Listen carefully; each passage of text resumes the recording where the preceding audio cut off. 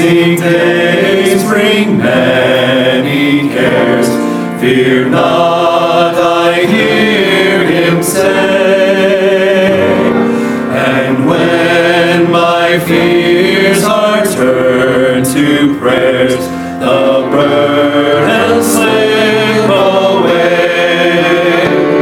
He tells me of my Father's love and ever slumbering eye, my everlasting King above will all my needs supply. Sing his song, praising the Lord, praising the Lord. Sing his song, for Jesus has lifted my load. For Jesus has lifted my load.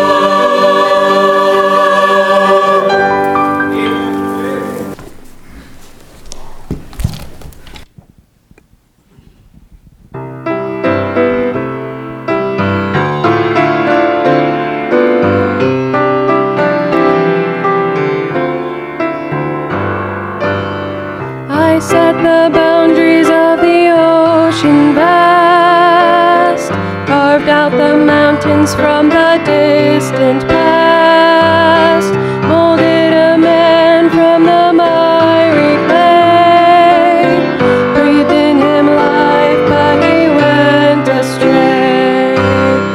I own the cattle on 1,000 hills, I write the music for the whippoorwills, control the planets with their rocks and rails, but give you freedom to use your own will.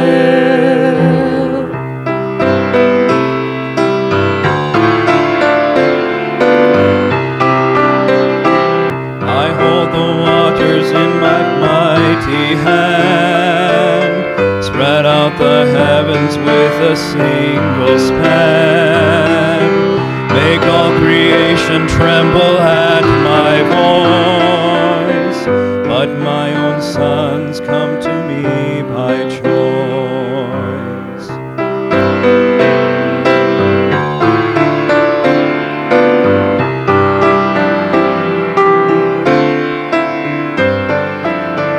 Even the oxen know the master's stall, and sheep will recognize the shepherd's call. I could demand your love, I own you twice, but only willing love is worth the price. I own the cattle on 1,000 hills, I write the music for the whippoorwills, control the planets with their rocks and rills, but give you freedom to use your own will. And if you want me to, I'll make you whole. I'll only do it though if you say so. I'll never force you, for I love you so. I give you freedom, is it yes or no?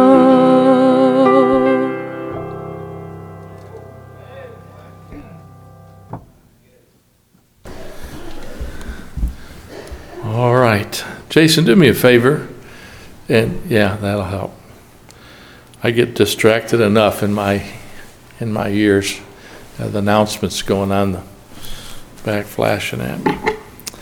All right. Psalm 27 this morning. And I want to stay with me because I'm going to start out and you're going to say, no, wait a minute, Pastor, because your mind's going to be going in a different direction. But we'll bring it all together and move on from there, okay? So just hang with me. Psalm 27, and we'll start in verse 1. Psalm 27, verse 1. The Lord is the light and my salvation.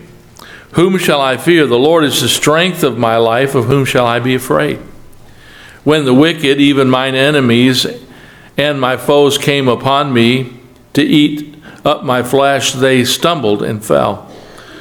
Though a host should encamp against me, my heart shall not fear. Though war should rise against me, in this will I be confident. One thing have I desired of the Lord, that I will seek after, that I may dwell in the house of the Lord all the days of my life, to behold the beauty of the Lord and to inquire in his temple. For in the time of trouble he shall hide me in the pavilion, in the secret of his tabernacle shall he hide me. He shall set me up upon a rock.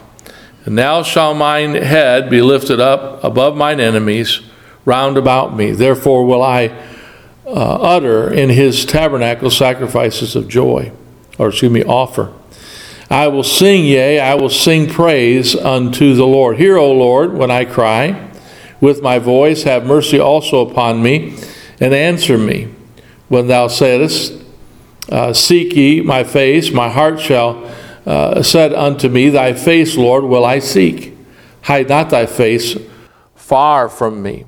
Put not thy servant away in anger. Thou hast been my help. Leave me not, neither forsake me, O God of my salvation. One more verse. When my father and my mother forsake me, then the Lord will take me up. I want to take from this thought.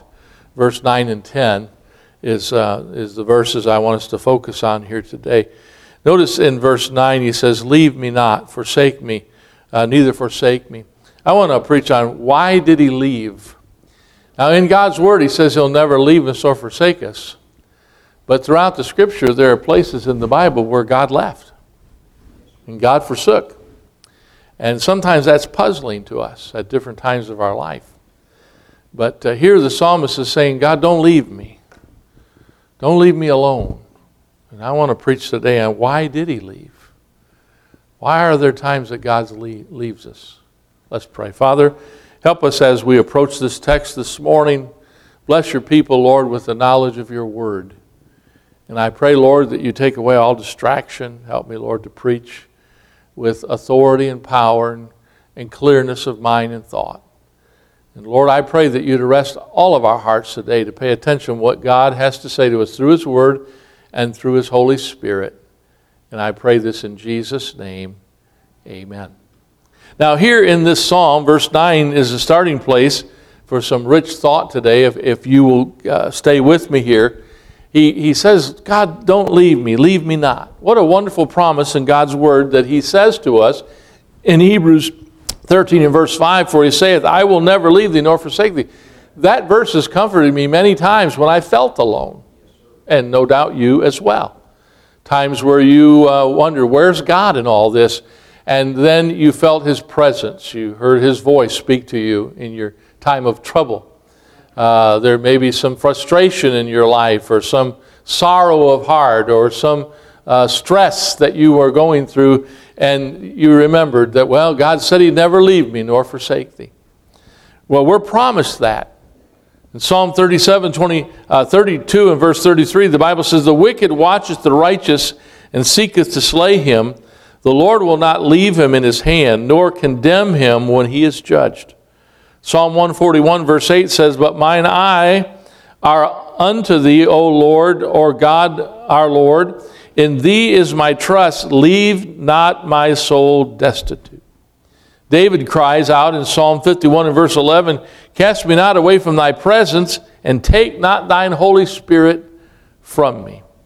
Now, what David's asking there, he's begging God, don't take the Holy Spirit from me. Now, you remember the Old Testament economy, they didn't have the indwelling of the Holy Spirit. The Holy Spirit came upon certain individuals when the Holy Spirit felt like coming upon them. Samson needed strength, and the Spirit of God came upon him. Many of the characters in the Bible would have to do something, and God would give them the strength that they needed, or the awareness that they needed, or the wisdom that they needed, and that was God coming upon them. But we are New Testament believers. We trusted Christ, and the Word of God tells us that the Holy Spirit now abides in us. He lives in us, so He's present with us. So when David said, "Take not thine Holy Spirit from me," he was saying, "Lord, you've given me this. Don't leave me. Don't take away. Don't remove yourself from me." We as New Testament Christians, we have the abiding Holy Spirit. But sometimes we grieve Him. And we quench Him, and we don't sense His presence as we ought to. We don't tap into the power of the Holy Spirit in our lives as much as we should. But really what God is saying here in these verses that we read this morning, don't leave me alone to myself, God. In Psalm 27, the psalmist is saying, don't leave me to myself. Don't leave me to my enemies. Oh God, don't leave me. Now, I remember raising up our children, and I remember at different times, not trying to be mean, but I left a few of my kids on occasion where I shouldn't have left them. I remember one time I left Joseph somewhere and felt so bad as a dad. I turned around, got him, and he was okay. But I remember one time I left Tricia. And we were pastoring a little church out in the country, and after church on Sunday night in the country, in the fall or winter, it got dark fast, and it got dark. And at that time, we had been talking in that area that we pastored, there was a pack of dogs going around that was killing sheep and livestock, and it was a real problem. And the hunters and the farmers would go out and try to shoot these dogs. They were wild dogs. They'd done a lot of damage. And it's just about that time we had a meeting. I think Ron Cockrum had been to our church. And afterward, people talked to him, and I wanted to get him home and have something to eat and fellowship, invited some other people over. And so unbeknownst to me and my wife, we got everybody in the car, and we got about halfway home. And then I remembered, hey, so I think my wife said, where's Tricia? Well, we left Tricia on the front step of that church. And we came back, and she was just crying. I felt like the worst father on the face of the earth. And she, Daddy, don't leave me. Don't leave me. We went to I think it was another year, she was still little. She was probably 5 or 6 years old. And we went to the Apple Festival in Kendallville. And sure enough, my wife's brother was visiting. We got all taken up with seeing the next thing and the next thing. And we left her. And couldn't find her, and went, and we heard an announcement, would Miss Stephen Brown please come to the such and such a desk? I went there. Seriously, she's up there sitting on that little counter, and she's crying again. That's why Tricia's the way she is today, you understand. We left her several times. Oh, Dad, don't leave me, don't leave me. Hey, isn't there times in your life where you feel like, God, don't leave me. I need you, Lord. I need to hear from you. I need to know what you're doing, God. Amen? We have an enemy. The Bible talks here in the Psalms about the enemies here.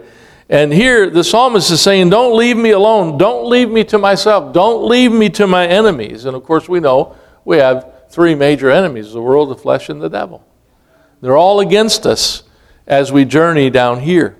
But in Psalm 27 this morning, there's a natural outline that is given to us. I could have preached this outline, but I'll just mention it. I want to get somewhere else. But the first thing he says in Psalm 27, verse 1, as we see salvation and strength comes to us from the Lord. Unto thee will I cry, O Lord. No, that's not it. Verse 1, the Lord is my light and my salvation. Whom shall I fear? The Lord is the strength of my life, and whom shall I be afraid? So salvation is a gift from the Lord. He says, don't leave me. Help me among my enemies. In verse 2 and 3 and 5 here in Psalm 27. Don't leave me because of you're the source of all my joy. He mentions the joy that he got in verse 6. Don't leave me because you're the one that I need to call on and get answers from. You ever have that where you just have so many answers or so many questions and then you're looking for answers? Verse 7 and 8. Don't leave me because you're the only one that I have at times. Sometimes in life there are lonely spots. And we need the Lord. Verse 10, he says, when my father and my mother forsake me, then the Lord will take me up. That's a precious promise. Don't leave me because of my enemies again. Verse 11 and 12. Don't leave me because you're the source of my courage. In Psalm 27, verse 13, I had fainted unless I had believed to see the goodness of the Lord in the land of the living. We need courage at times in our Christian walk. But the question I have this morning for all of us is, why does God leave? If he promised that he'll not leave, then why does he leave? Is he playing games with us? Is he messing with our minds, our hearts? No. There are times, though, that God does leave us throughout the Scriptures. Many different accounts why God left his people at certain times in certain circumstances. Go to Song of Solomon, if you would, with me this morning, chapter 5. Song of Solomon.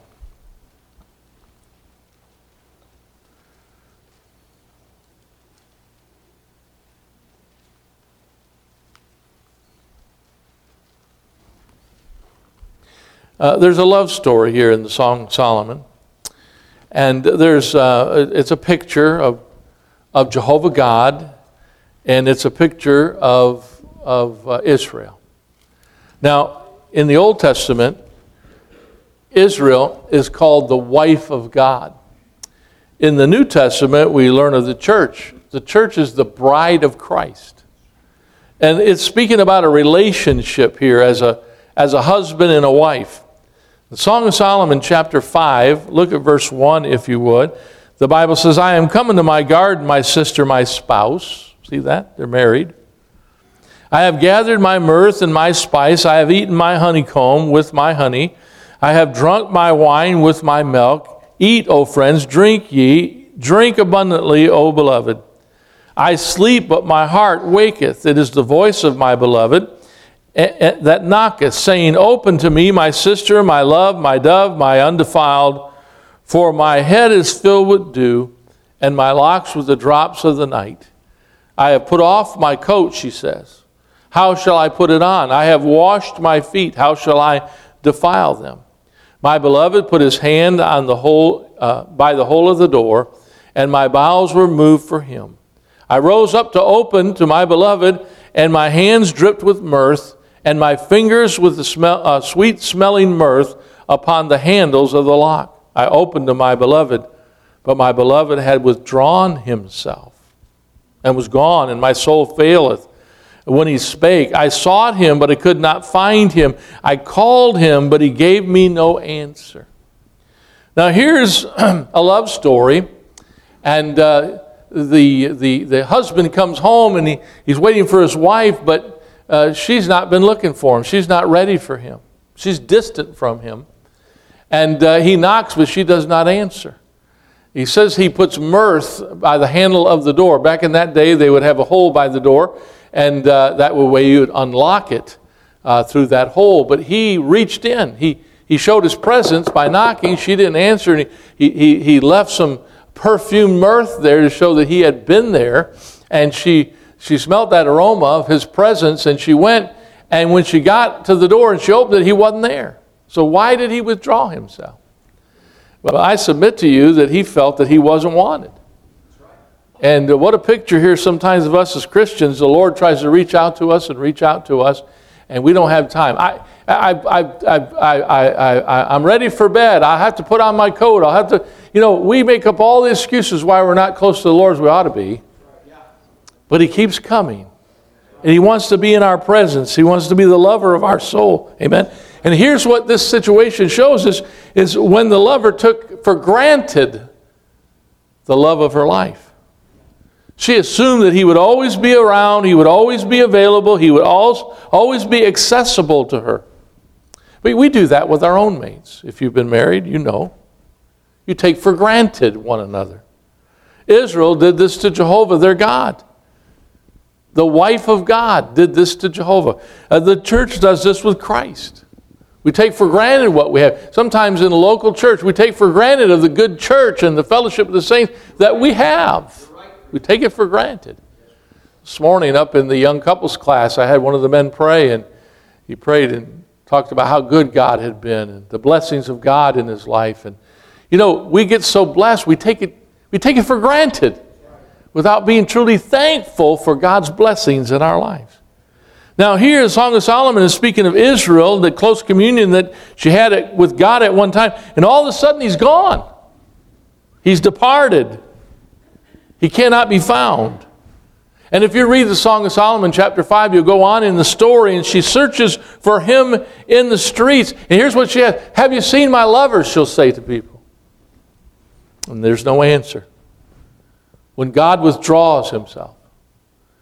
Even though God has said, I'll never leave thee nor forsake thee, there are going to be times that he withdraws himself. And here, the context we have here is that we didn't care. We weren't looking for him. We weren't ready for him. We kind of took for granted that he would just be there when we wanted him. I remember old Jack Parchman used to say, God is not your glorified bellhop. You can't just ring the bell and he come running. I like that old preacher statement. And we treat God that way. You know, God, be in your place and I'm handling my life, and then all of a sudden I got some problem in my life. And where are you, Lord? Ding, ding, ding, ding, ding. Come on, come on. You can't treat God that way and expect him to stick around. Amen. I can understand why God withdraws himself from his people at certain times. I see it in the scriptures. Look at Genesis chapter 6, if you would, this morning. Genesis chapter 6. Way back at the beginning of the book. And take a look at verse 3 this morning. Genesis chapter 6 and verse 3. The Bible says, and the Lord said, my spirit shall not always strive with man, for that he is also as flesh, yet his days shall be 120 years. I understand here why the Lord left Noah and mankind in the days of Noah to their destruction. If you read the story of Noah, you understand the heart of Israel. The Bible says in Genesis 6 that the earth was filled with violence. I understand why God left the children of Israel, because they would not leave their sin. And God had warned, and God had spoken to them. They took a rather casual approach about their sin, about their hard heart, about their distance from their God. And they thought it was not a big deal. It's not that big of a deal. Sometimes we do that. We're cold of heart. We're indifferent. We're not where we once were. We're not where he wants us to be. We withdraw ourselves from God, and we expect him to cozy up to us whenever we want him to. It's no big deal. Well, it is to him. If we're reading our Bible, he wants a relationship with us. We talk about having a personal relationship with Jesus Christ, but we take him or leave him whenever we want to. And we just say, well, you know, he said he'd never leave me nor forsake me. Now, wait a minute. Read your Bible, because sometimes he leaves. Sometimes he departs. Sometimes he withdraws. Look at Isaiah chapter 1, if you would, Isaiah chapter 1. And I don't think I need to apologize for us using our Bible this morning. I hope you don't feel that way. So I just like going to church and having the preacher read the Bible, and I just rather sit back and relax. Well, you know what? I like to use the scriptures. They do a lot better talking than I do. In Isaiah chapter 1, I want you to see this in verse 8. Isaiah 1 in verse 8.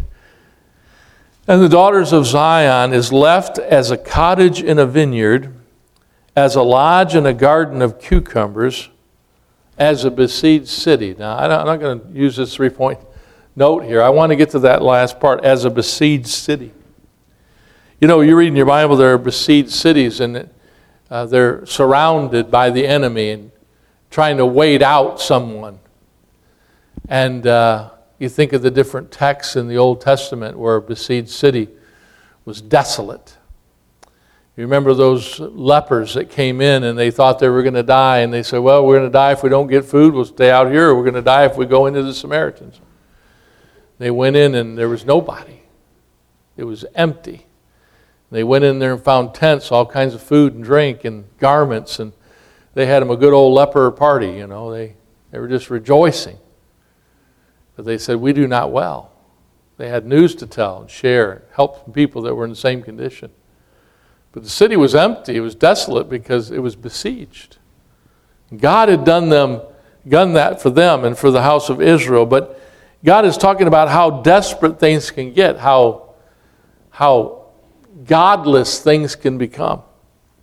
I understand why he left Israel after their rejections of his son. I see this happen in the body of Christ. I see it happen to Christians that have been walking with God for some time, and something will happen in their life that'll surprise them or take them to places they don't want to go in their heart and their life. Some feel loneliness. Some feel that God has departed. Some feel God has treated them wrongly. And although they have walked with God a long time, they begin to think wrongly. And they begin to draw away from God rather toward God. That's a terrible place to get. A desolate place. In Psalm 23 and verse 28, God is speaking to Israel. Again, He's trying to draw them unto Himself as their Savior. And the Bible says, "Behold, your house is left unto you desolate." See, He came to the lost sheep of Israel, but they rejected Him. And then, after a while, Israel just thought that God had forgotten about them, and so they used it as an excuse why they were in the heart condition they were in.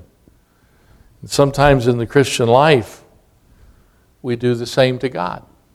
Again, we want Him when we want Him. We want Him when we need Him. But Him needing us, we don't even think about it. Him desiring to be with us, we don't even give it a thought.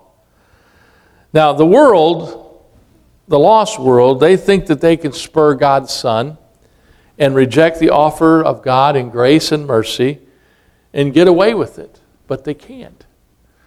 And you know, it's because of their lost condition. But this morning I'm speaking to God's people.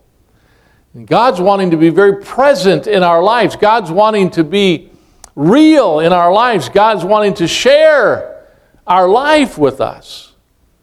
But often we relegate God to just a certain place. Stay there, God, until I need you. Right? In our hearts, there are rooms that we say, God, you can't go in there. That's reserved for me. Lord, I'll give you my life to a point. I'll give you my heart. But you're not going over here and you're not going in there. And then we wonder why God withdraws Himself. He pleads and He offers and He calls and He invites. But mankind in general, they reject God. They refuse Him. They resist Him. But sometimes we as Christians do the same thing to our God when He's been so good to us. You know, we need to read our Bible. So, well, God said He'll never leave us or forsake us. And we stay there and we claim that promise, but we only claim that promise for our good and our benefit. What about God? What does He think? How does He feel? You know what He says to the lost world that keeps rejecting Him? Proverbs chapter 1 and verse 26. They've rejected Him. They've relegated Him to a certain part of their heart or life, if they do that. And here's what He said to him. I will laugh at your calamity. I will mock when your fear cometh. When your fear cometh as desolation and your destruction cometh as a whirlwind, when distress and anguish cometh upon you. See, He keeps offering to this lost world His salvation, His grace, His mercy. He's long-suffering to them. And their attitude is, well, when I get around to it, I'll get around to it. And God said, no, wait a minute. You can't treat me that way. And He says this, I will laugh at you. I will mock you when your fear cometh. Yes, sir. So, wow. I don't know if there's not someone here this morning. You're lost. You've never been born again, and you know it. The Holy Spirit has tried to deal with you, and you just have not repented of your sins and trusted Christ as your Savior. You play church all you want, but God knows. That's right. And one of these days, He's going to withdraw, and He may never return. I remember years ago being in a meeting. The preacher was talking about an old-fashioned tent meeting, and a man from the community had come to that meeting. Everybody was surprised that he showed up. They didn't think he would, and he come under that tent and was hearing the preaching that night. He came the first night. He was convicted of his sin. He knew he was lost, but he didn't come forward at the invitation. He came the next night, same thing. He came another night, and God dealt with him again about his lost condition. He shook in the pew. He trembled at the preaching of God's word. God pressed upon him the need to be saved, but he didn't and he wouldn't. He said to a man years later, he felt conviction that night like he had never felt it before. But he had this thought, I'll do it when I feel like it, was the comment. A few nights were left of that meeting. He came to those nights, but there was no conviction. He felt nothing. As the meeting closed, he did not respond to God. He never returned to church the rest of the year. He never received Christ as his Savior. A year passed till the meeting came around again, much like our tent meeting comes every July. He never felt the same feeling of urgency in his soul for that whole week of meetings. And year by year, the preacher said that old man would come into the tent, usually one night of the meeting, and he would sit and listen. But he said, I've never felt that conviction like I did during that first meeting. And the preacher said, he came for a while and then we never seen him again. Now, most likely that man died without Christ as Savior. And he came back for a little while because God, he felt something. He sensed something. He had conviction for a little while, but he would not respond to God. Now listen, if that's you and God's dealing with you about your soul, you better respond. You don't know when God says, okay, I'll withdraw myself. I'll leave. I won't bother you anymore. And sometimes as Christian people, we need to wake up. God tries to reach out to us in our coldness, in our indifference, in our hard-heartedness, and we think that God's always going to be there. When I get around to this, when I want to serve God, when I want to make salvation real, when I want to serve the Lord, it'll be on my terms and my time. You better pay attention. Because there are times where God withdraws himself. And you don't tell him, hey, ding, ding, ding, show up. We need to take God more seriously. Friend, don't take God's offers and overtures toward you haphazardly. Don't think that he's just going to come when you want him to come. Because that's not in the book. Second of all, go to 2 Corinthians this morning. 2 Corinthians chapter 8.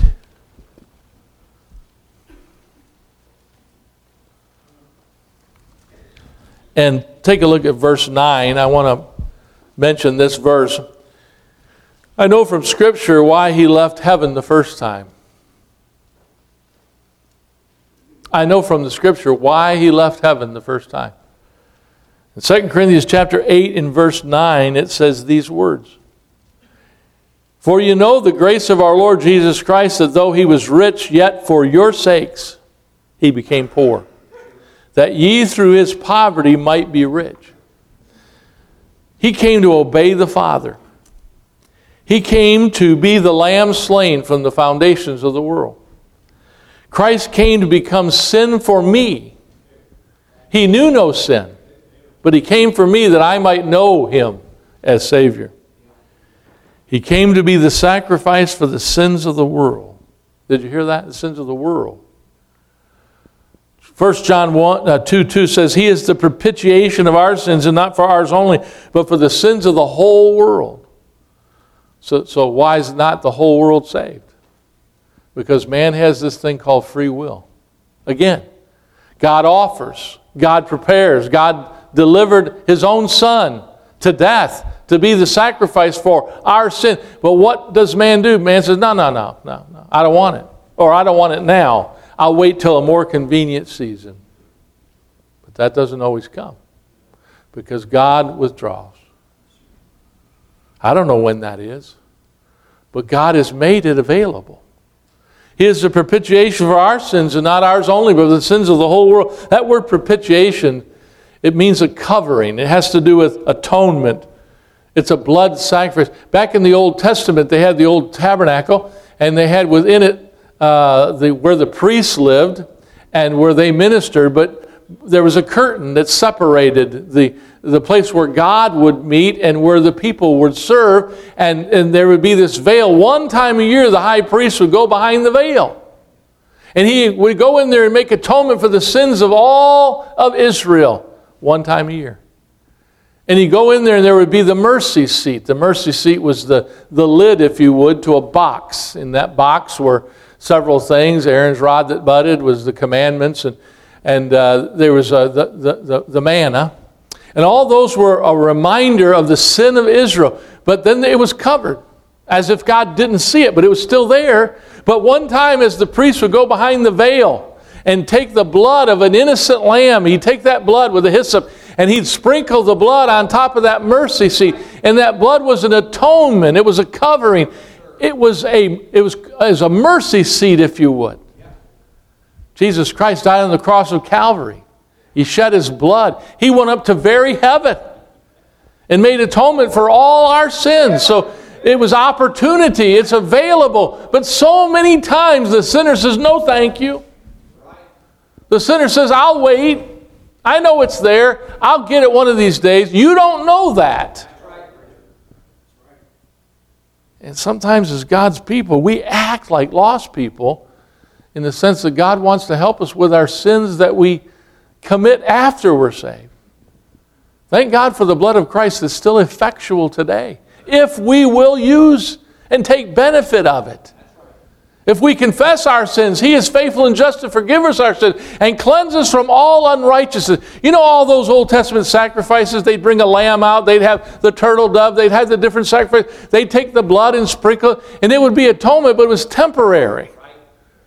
It had to be done again and again and again. Christ died on the cross and He shed His blood for a forever atonement for those who would take advantage of it. Advantage of it. And we say, praise the Lord, I'm saved, I can never lose myself. That's great, but what kind of Christian life are you living? How much yieldedness is in your heart? Are you willing to obey God? Are you willing to sell out? Are you willing to serve God? You need the blood of Christ in your life every day, but so often we don't care. We just don't care. And we think, well, God will always be around for me. You don't know that. I thank God for the high priestly ministry of Christ in my life, but I never want to take it lightly. I never want to assume, well, it's not that big a deal. When I really want to do business with God, it'll happen. You don't know that. I remember, how many of you remember the book Sheffey, Peter Cartwright, circuit riding Methodist preacher? There was a movie adaptation called Sheffey they made of him, and Sheffey would go and preach in different communities, and there was one part of that book that there was a woman, very rich woman in that community. She had a lot of money and prestige, palace she lived in. She had the finest of everything, and she would come and to the meeting where Sheffey would preach, and she'd be under conviction, much like this man I described to you. But she'd always reject salvation, and Sheffey began to pray for her and pray for her. Several years went by, and that woman would not respond to the gospel. She would not be saved. Years later, Peter Cartwright was dying. But he still had message sent to her that he cared for her soul and wanted her to be saved. He felt an urgency for her to be saved, but she would not respond. She came to one more meeting that was preached, and she did not respond. And then she heard of his death. He died, and he was buried. Thousands of people came to honor that old preacher that had been so faithful in those mountains, preaching in that community. And they all came by. You know how they do at death. Sometimes in the old way, they'd take dirt and they'd throw it on a casket, and they'd say something to God or to that individual and walk on by. And everybody had left. One person remained behind. It was that lady that for years he tried to win. He tried to speak to her. He showed her the urgency of her. And the book talks and the movie shows that when she went, she didn't throw dirt. She threw a white rose on top of that casket that landed there and lay there, and she walked away. And that was saying she finally surrendered she waved the white flag. She surrendered her heart to Jesus Christ. Now, we all assume that we're going to have time like that. Oh, you can wait as long as you want to get saved. Hey, you can wait as long as you want to, Christian, to sell out for God, to serve God, to get right with God. You think you can wait? You better throw the white rose down today. You better listen to God. We don't know about tomorrow. We just live from day to day. Amen? We don't borrow from its sunshine, for its skies may turn to gray. I know another reason why God left. 2 Corinthians chapter 5 and verse 21. Stay with me, I'm almost done. 2 Corinthians 5 and verse 21, the Bible says, "For he hath made him to be sin for us, who knew no sin, that we might be made the righteousness of God in him." I know from the Word of God why he left his Son to die on the cross. This is God the Father. Jesus hung on the cross and he said these words, my God, why hast thou forsaken me?" Wait a minute, I didn't think God would forsake. Oh yeah, God the Father forsook his own Son. For what purpose? For me? For you. I know why he left to die alone. It was for me. I don't know, maybe there's someone here. Has it ever dawned on you that Jesus died for you? For you personally? Well, I don't feel that I'm worthy of that. It doesn't make a difference. He thought you were. You're worth the world. Will a man give exchange of his soul? You can give the whole world and end up losing your soul. That's how much he cares for you. He decided that his Son would face the condemnation of all mankind. He decided that his Son would become sin for us who knew no sin. He decided that you were worth it, that I was worth it. I know why he left his disciples after the resurrection. See, these are all texts that show us when God withdrew himself. Why would he do that? Look over at Luke 24 in verse 6. Luke 24 and verse 6.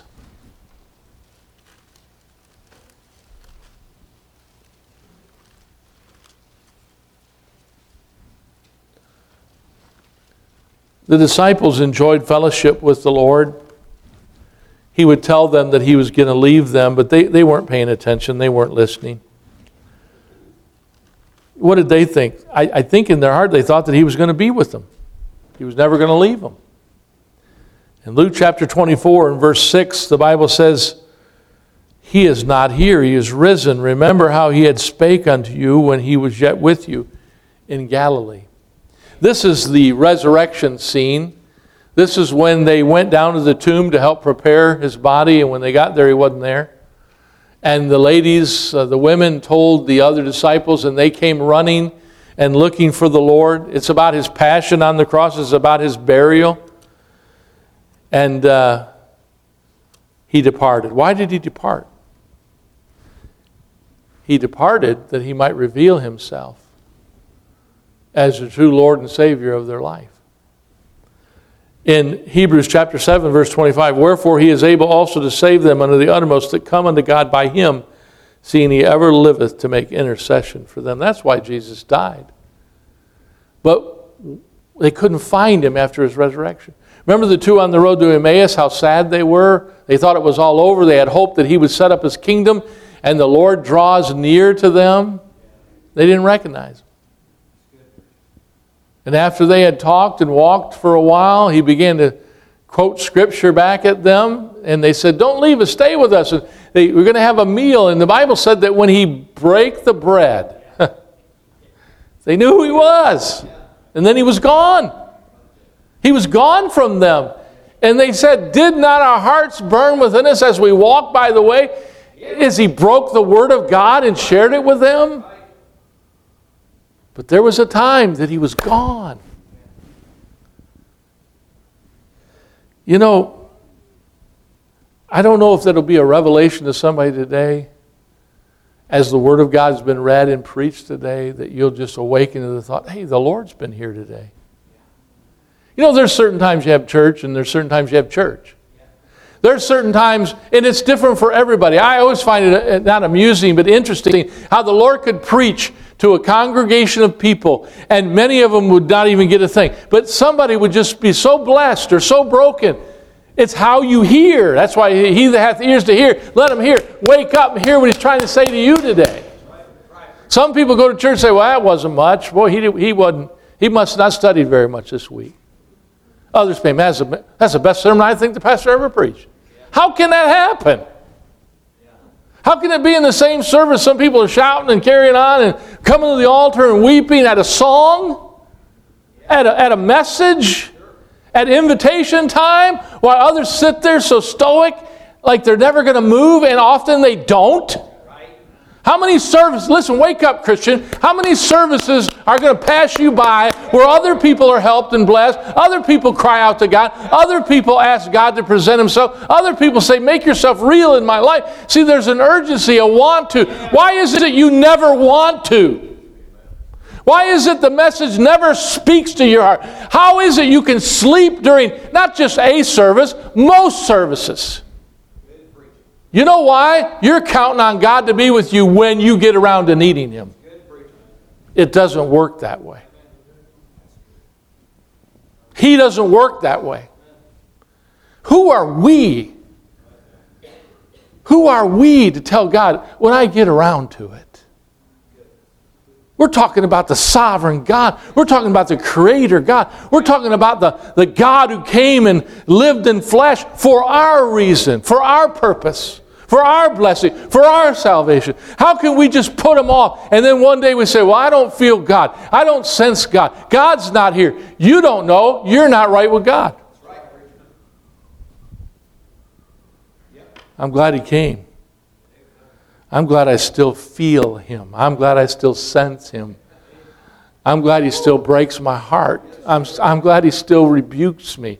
I'm glad He still speaks to me. I'm glad He shows up here every once in a while. Amen.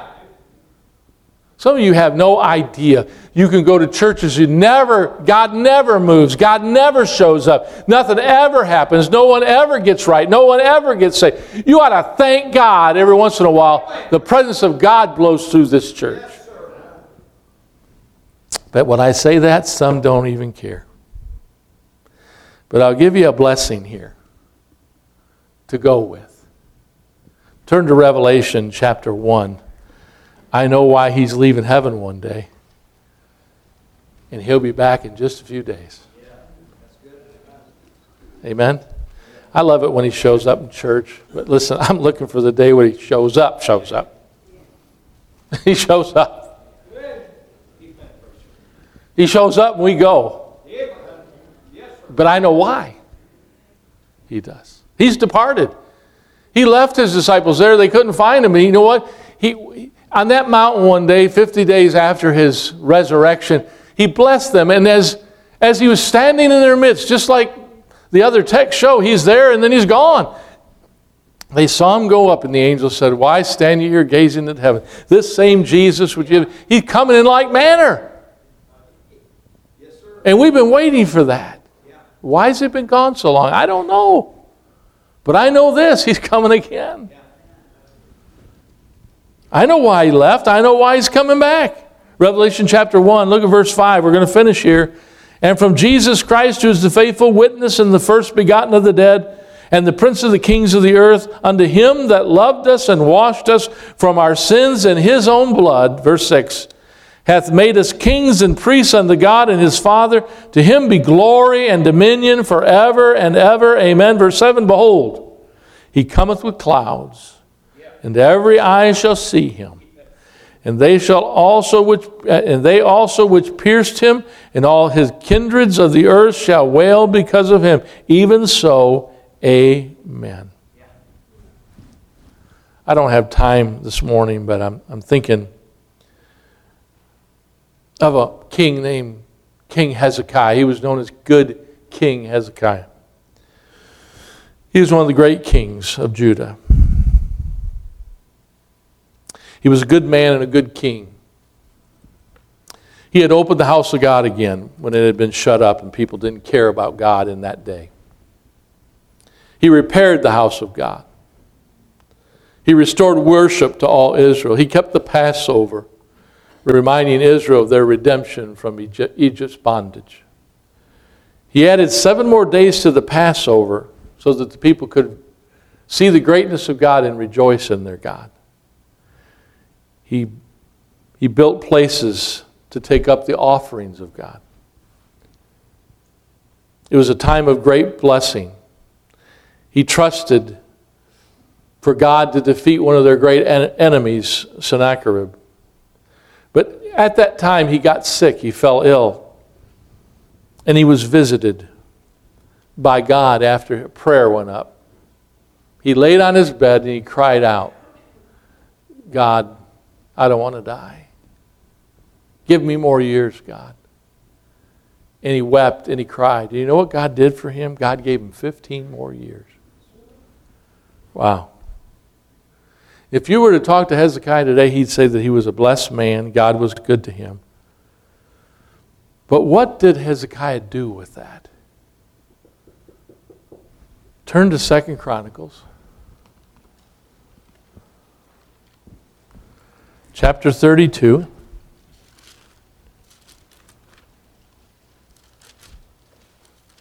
In verse 31. 2 Chronicles, chapter 32, verse 31.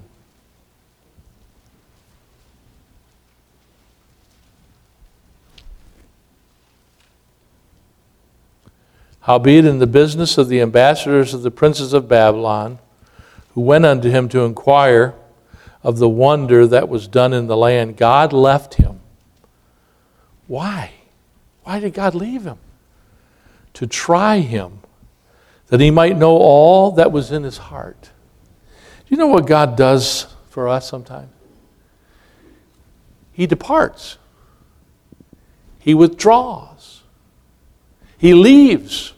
And we don't like it when we don't sense God, when we don't know God's presence. Although he's promised to be there, we don't sense his presence.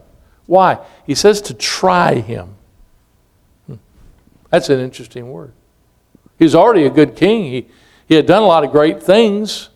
He was on his deathbed, and God even gave him 15 more years. God's already been more than gracious to him. By the way, God's been more than gracious to you and I than we think. Oh, we are so blessed.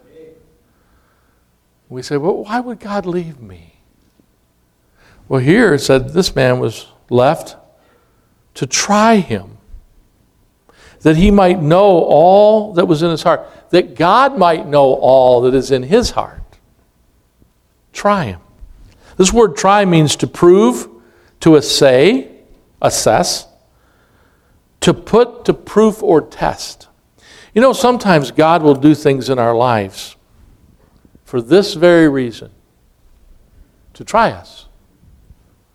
Do we love him, or do we love him for all his goodness to us?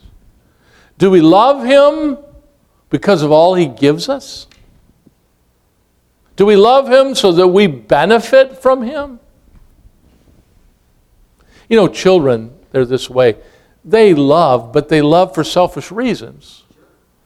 But when they get a little older, and no longer are they, I guess, drew or persuaded through little gifts, it shows maturity when that child becomes more adult-like, when they love their mom and dad because they're mom and dad, not because of what mom and dad gives or what they get.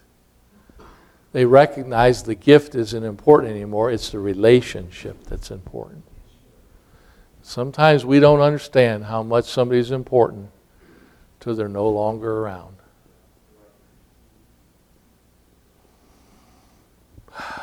What about God? Do you only love him when things are good? Do you only praise him when the money's coming in and your family's real comfortable? You serve him because of all the benefits of that relationship? He'll try you to see, do you love me? Remember that conversation the Lord had with his disciple? Peter, do you love me? Lord, you know I love you. Feed my sheep. Peter, do you love me? Lord, of course I love you. Getting a little frustrated. Feed my lambs. Peter, do you love me? Well, Lord, you asked me this 3 times. I've told you I love you. Gave him the same answer, feed my sheep. What was the Lord trying to do? Try him. What was his heart like? I want to ask you a question this morning. Where's your heart? You only love God because things are good? You only serve God because things are comfortable? What about when God does something you don't like? What if his will doesn't match with your will? Still love him? Still going to serve him? Still going to praise him? Hey, sometimes God withdraws. And we wait a minute. God said this. Yeah, but he withdraws. It has everything to do with how we respond to him. Where's your personal relationship with Christ today? What's your relationship right now with God? Well, I love him. Somebody might not say it, but well, I'm mad at him. I'm disappointed in him. You realize who you're talking about, right? God help us to love him for who he is, what he's done, what he's going to do, but mostly for who he is. He is worthy. Let's bow our heads if we would today. This morning in this invitation, why not cast all your care upon him? You know why? For he cares for you. You know he cares for you. Don't you doubt him because things are not just the way you want them to be. Don't you criticize him. Don't you question. Why would we even question when he's been so good to us? Come now and meet with God. John 6:37, all that the Father giveth me shall come to me, and he that cometh to me I will in no wise cast out. Come to him for salvation. If you need to be saved, quit playing games. Get saved today. Come to him today. Bring your burdens that are so heavy upon your heart. He'll help you carry them. Maybe you're a Christian. Come to him for forgiveness of your thought life, your attitude, your disinterest. Come and ask him to be real to you. Don't worry about anybody else. I know sometimes young people struggle with this, but I know adults do too. They just seem to be so void of feeling anything. Ask him. Come and ask him. Bend the knee. Humble yourself. Bow the knee and ask God. God, show me my sin. Show me my need. Show me that you're real. And he will come to you. He will show himself to you.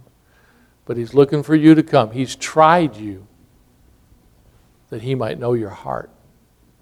Father, thank you for your word this morning. I see you've spoken to so many hearts. Lord, do the work that needs to be done. You're the operator. You're the doctor. You're the conductor of this service. Dear Holy Spirit, speak to hearts. Lord, be with that one that's lost. Help them to be saved today. Be with that Christian that's so hard-hearted and indifferent. Draw them unto you, dear Lord.